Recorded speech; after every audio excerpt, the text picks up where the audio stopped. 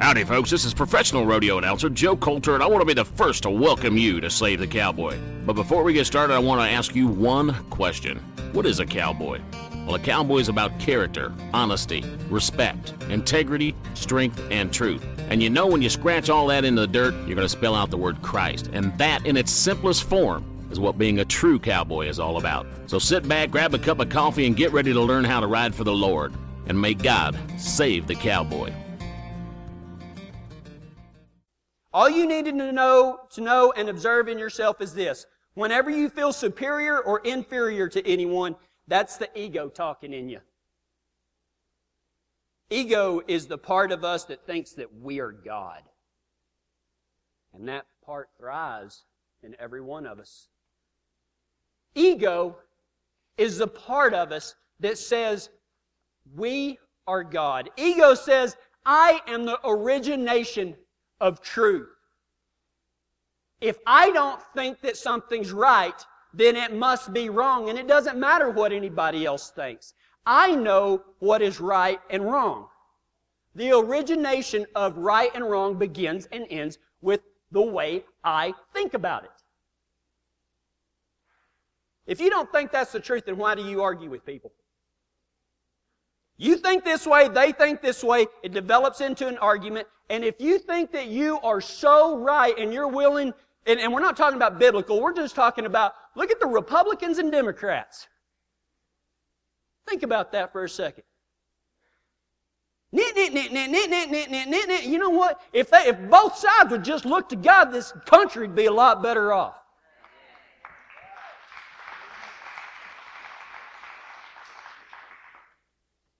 Ego says, I am the origination of truth. I know what's right and wrong. Ego says, my way is the correct way. I was talking to a cowboy this morning. It reminds me so much of the ranch manager at the Rocker Bee. It's not even funny. I kind of stare at him sometime and I think he thinks I'm kind of funny or something. But he does. He looks just like Rusty Culp. Anyway, I was talking to him this morning and he said this guy lost a bunch of his cattle up in Oregon and he came down here to buy them and they got together and they got about 150 cows up and they pushed them into the pens and he was raised where they don't get off their horse whenever it comes to pen work, Why? It's a lot easier horseback. And so they got all the cattle pushed up in there and a couple of guys jumped off their horse and they went to beating on these cattle with sticks and stuff like that. And him and a few other guys rode in there because, there's no point and everything. And those cowboys looked up at him and said, what are you doing up on that horse? You scared of cattle or what? Let me tell you what ego would have done in that situation. Ego would have been staying on your horse, taking that stick and beating him with it.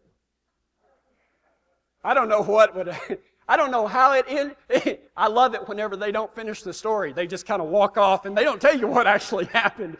But, and that's what ego does. Ego says, my way is the correct way. My way is the only way. And anybody that does something different than the way I do it is an idiot. Ego says, I am God. The truth originates in the view that I have. Ego says, my way is the correct way. And ego says, I know the difference between right and wrong living. If you do it, then it's okay. How many times do we do that?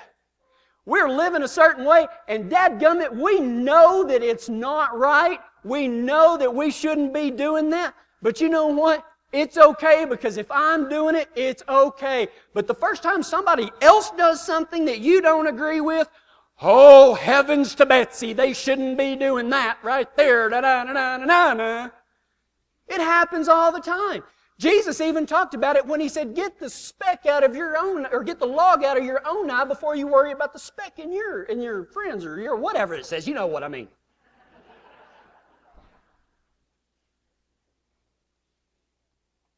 If you don't like it, then it is wrong, and everyone who does that is wrong.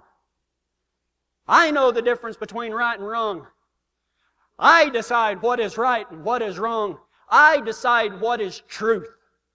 I decide what is the correct way. That's what ego says. Ego is your internal thingamajig. I nearly said a bad word in Spanish that we used to use a lot of times. Sorry about that.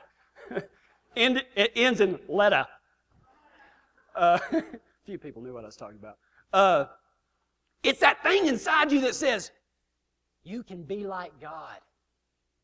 And isn't that the very thing that the devil tempted Eve with in the garden? Surely you will be like God. To know the difference between right and wrong.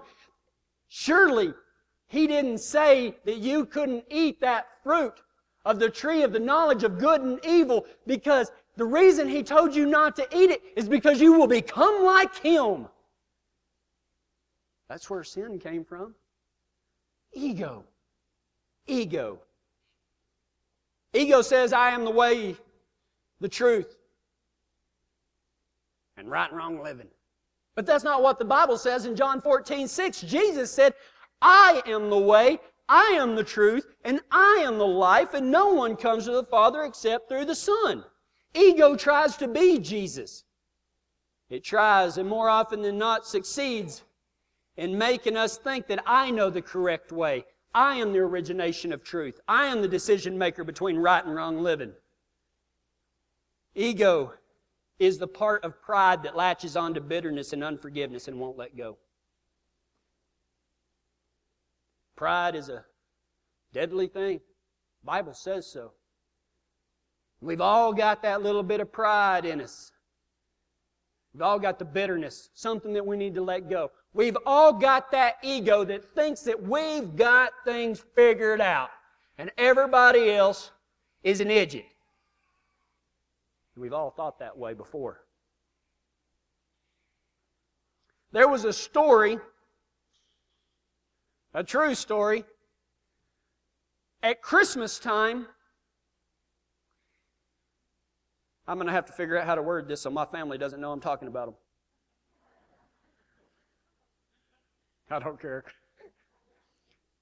So at Christmas time at one of my parental unit's families, whenever it comes time to pass out the presents are all underneath the tree, and the little kiddos get to go and they get to practice their reading skills and they get to see who it's from, and most of the time it's a way to get to know family that they don't know exists. That's Aunt Becky. Take it over there to her. Who's Aunt Becky? That one over there. So anyway, that's what's happening at this house on Christmas, and my Festus is there, and she picks up this present that says to Grana. That's what we call my grandmother, Grana. Says to Grana. And Festus is this little bitty blonde girl, just as cute as she can be. And she's walking with this present, and oops, the present falls. And the origination of that present threw a wall-eyed fit. And everybody's like, I'm sure it's okay, I'm sure it's okay. And so my grandmother gets this, and she opens it up. And it's one of those kind of, like a mantle clock. You know what I mean? It kind of starts off like this and kind of goes in a hump like a camel or something. It's got the face right there. And it has these little chimes in it that ding on the hour and everything like that. And anyway, the guy that bought it for her is so plumb messed up about Festus dropping this clock that he gets it and he gets everything in there and it doesn't work. And this guy goes to mouthing. He mouthed so bad that my brother took his family home. Left Christmas because this guy was just, I don't see why we have to do this stupid. Now, he's not part of our family. He's married to part of our family. Anybody else got an in-law like that you just want to beat the snot out of? We're not bitter or anything. It's just the truth. This is going bad. I'm going to shut up. Not really. But anyway, he's just going on and on and on and on and on and on about this clock. And my brother finally gets tired of it. And before a Christmas meal, he's like, let's go. I'm tired of it. It's either leave or beat the snot out of him. And he's like 99 years old and can't beat the snot out. Well, we could, but might not look good on Christmas. So he leaves. And so this guy's in there at the kitchen table and he's jacking with his clock and he's and my dad finally goes in there because he's had about enough of it, and I think he's fixing to hit him with a horseshoe or something. And anyway, Dad looks down like that, and he reaches in and he takes the AA battery out of the back and he turns it around and sticks it back in and the clock starts working.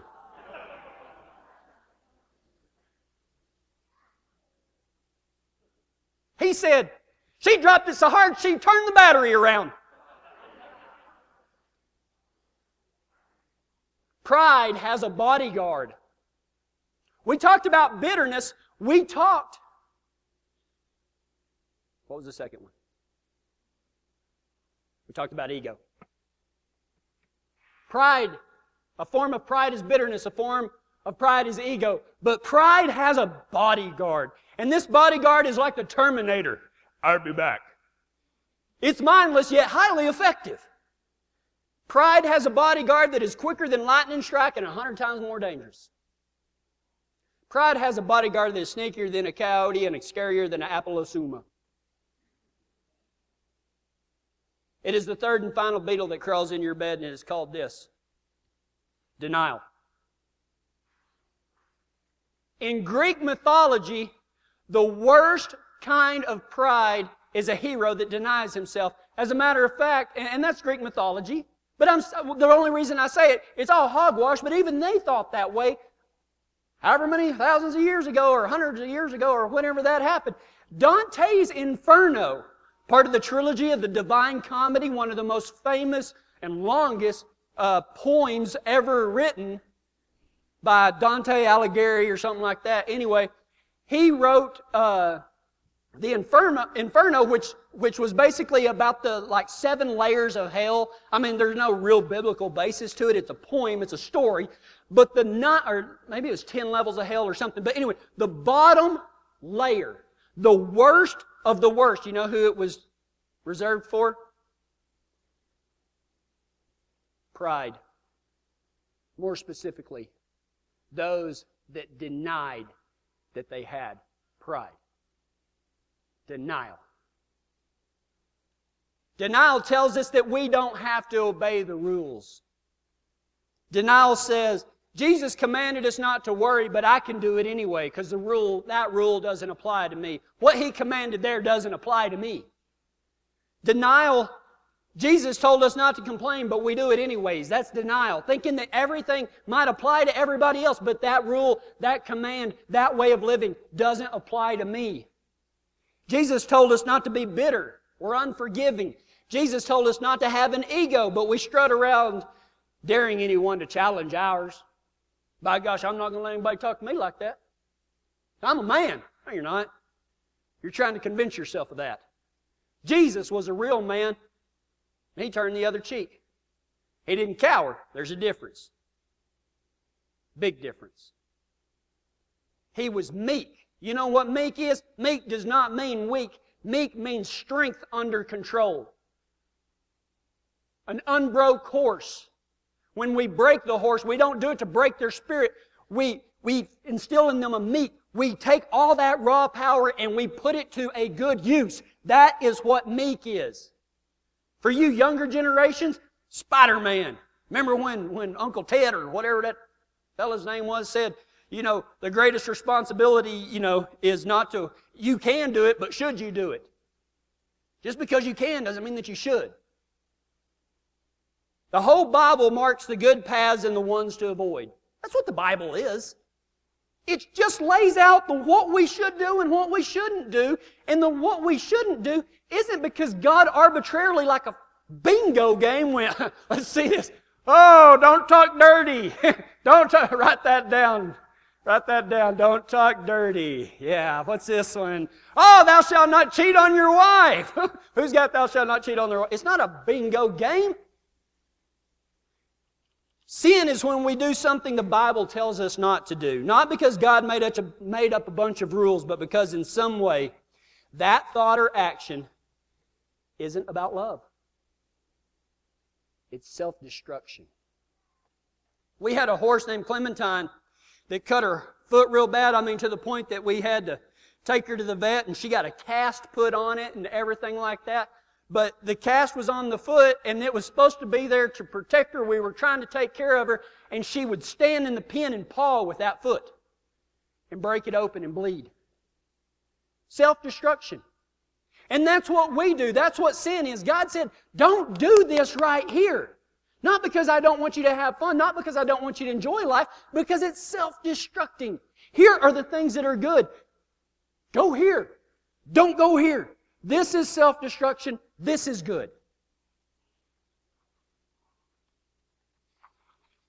Sin is just a short word for self-destruction.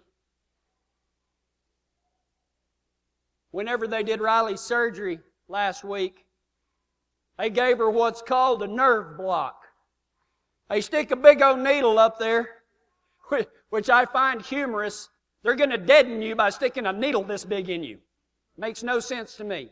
Knock me out. Give me some laughing gas. Do something. Then stick the big needle in me. But they stick this big needle in there on a nerve and they put some sort of alcohol or something on the nerve so that you can't feel your foot while they do the surgery on it. Now they go ahead and knock you out. But denial is the nerve block that keeps us from feeling the pain of the self-destruction, but it doesn't keep the damage from happening. Pain is real. There's a reason why God developed pain so that our idiot selves wouldn't grab the hot branding iron by the wrong end and carry it around and ruin our hands. But denial is a nerve block that keeps us from feeling the pain of sin, but it does not keep the damage from happening.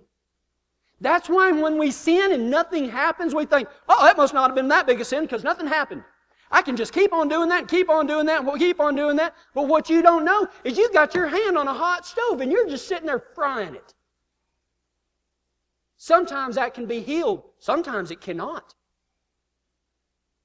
Folks, sin is real, and the denial of sin, thinking that you can just continue, that we can all continue to live our lives just like we've been doing, and that stuff that Kevin talks about and that stuff that the Bible talks about really applies to everybody but me. That would be a good way, but you know what? Denial comes in three forms. It comes in the form of excuses. What has God been talking to you about changing in your life or starting or doing different that you've made 19,000 excuses of why you shouldn't do that? What about justification of why it's okay not to do what God told you to do?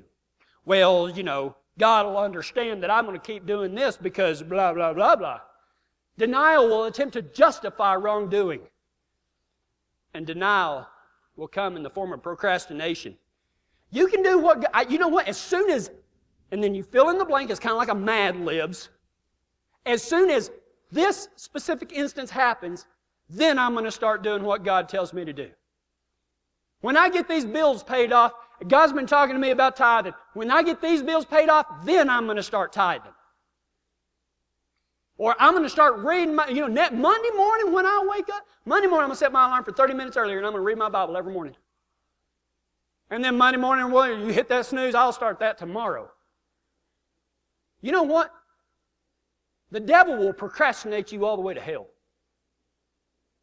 Because the only way to get there is a relationship with Jesus Christ. Do not put that thing off. There's only one way into heaven, and that's Jesus Christ. And there's only one way to hell, is if you don't know Him.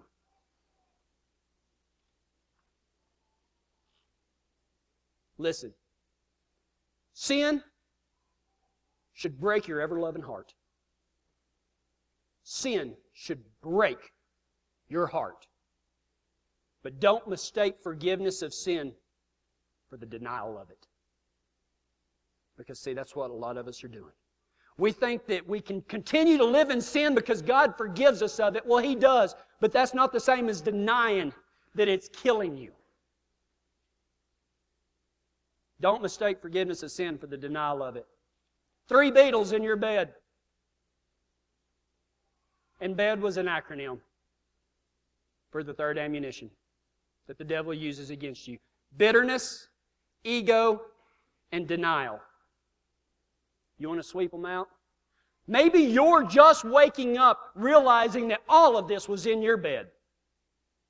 Let me tell you how to sweep it out of there and get rid of it once and for all. Number 1, follow Jesus. I didn't say get in front of Him. I didn't say just make some mouthy statement about, oh yeah, I'm a Christian. I'm going to put a Jesus fish in the bumper of my car and that's going to send me to heaven. No, seriously, follow Jesus. Number 2, be intentional in your following. Be intentional in your following. And what do I mean by that? Love your God and love your neighbors.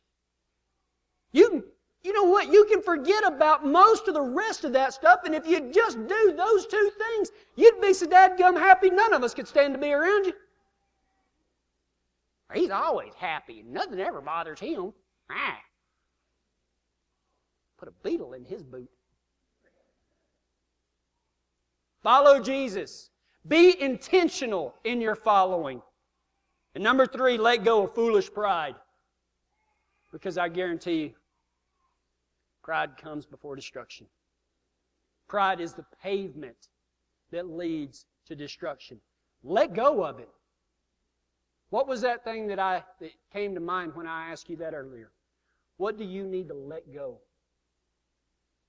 That's God talking to you right there, people. Do you have the guts to do it? Are you meek enough? Do you control yourself, or does ego control you? Pride attempts to make you into something that you're not. Nobody's going to talk to me like that. I ain't going to let nobody run all over me, or whatever. Pride attempts to make you into something that you're not, but here's the best news you'll hear all day. Jesus can make you into something that you never thought you could be.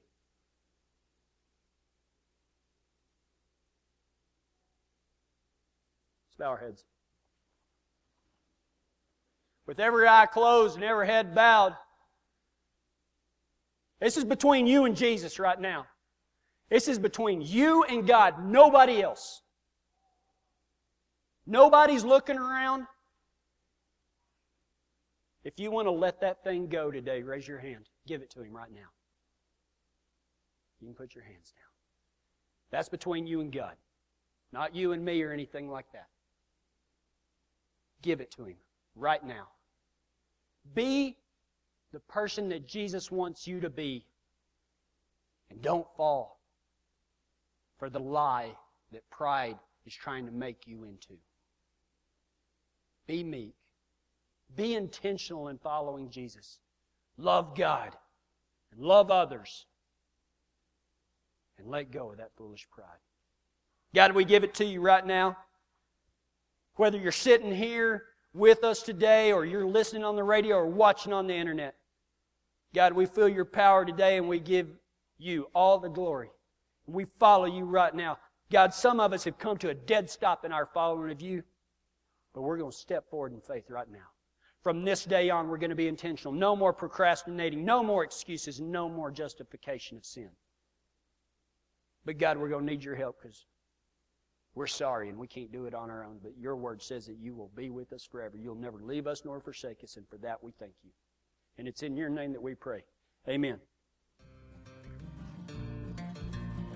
Hey, before you shut that knob off, let me tell you something. If you like today's program, we can all give a great big thank you to Western LLC. They're a turnkey development for oil and gas and aviation industries. You can get on the internet and visit them at westernllc.com. Also, Jim and Kelly Gerald at Integrity Auto Repair and Rod Denning at Tumbleweed Hay and Hauling. All of them out of Kiowa, Colorado. You ought to know by now that I ain't going to jerk your leg. Okay, maybe every once in a while, but this one ain't no story. This here's the truth. We need your help to stay on the air and keep this gospel being spread to cowboys and cowgirls like you. It ain't easy to ask, I promise you. We'll even tell all your friends that are listening that it's you that are bringing it to them. Help us out by going to SaveTheCowboy.com and contacting me. Call me and let's get this thing set up. Don't leave it to somebody else.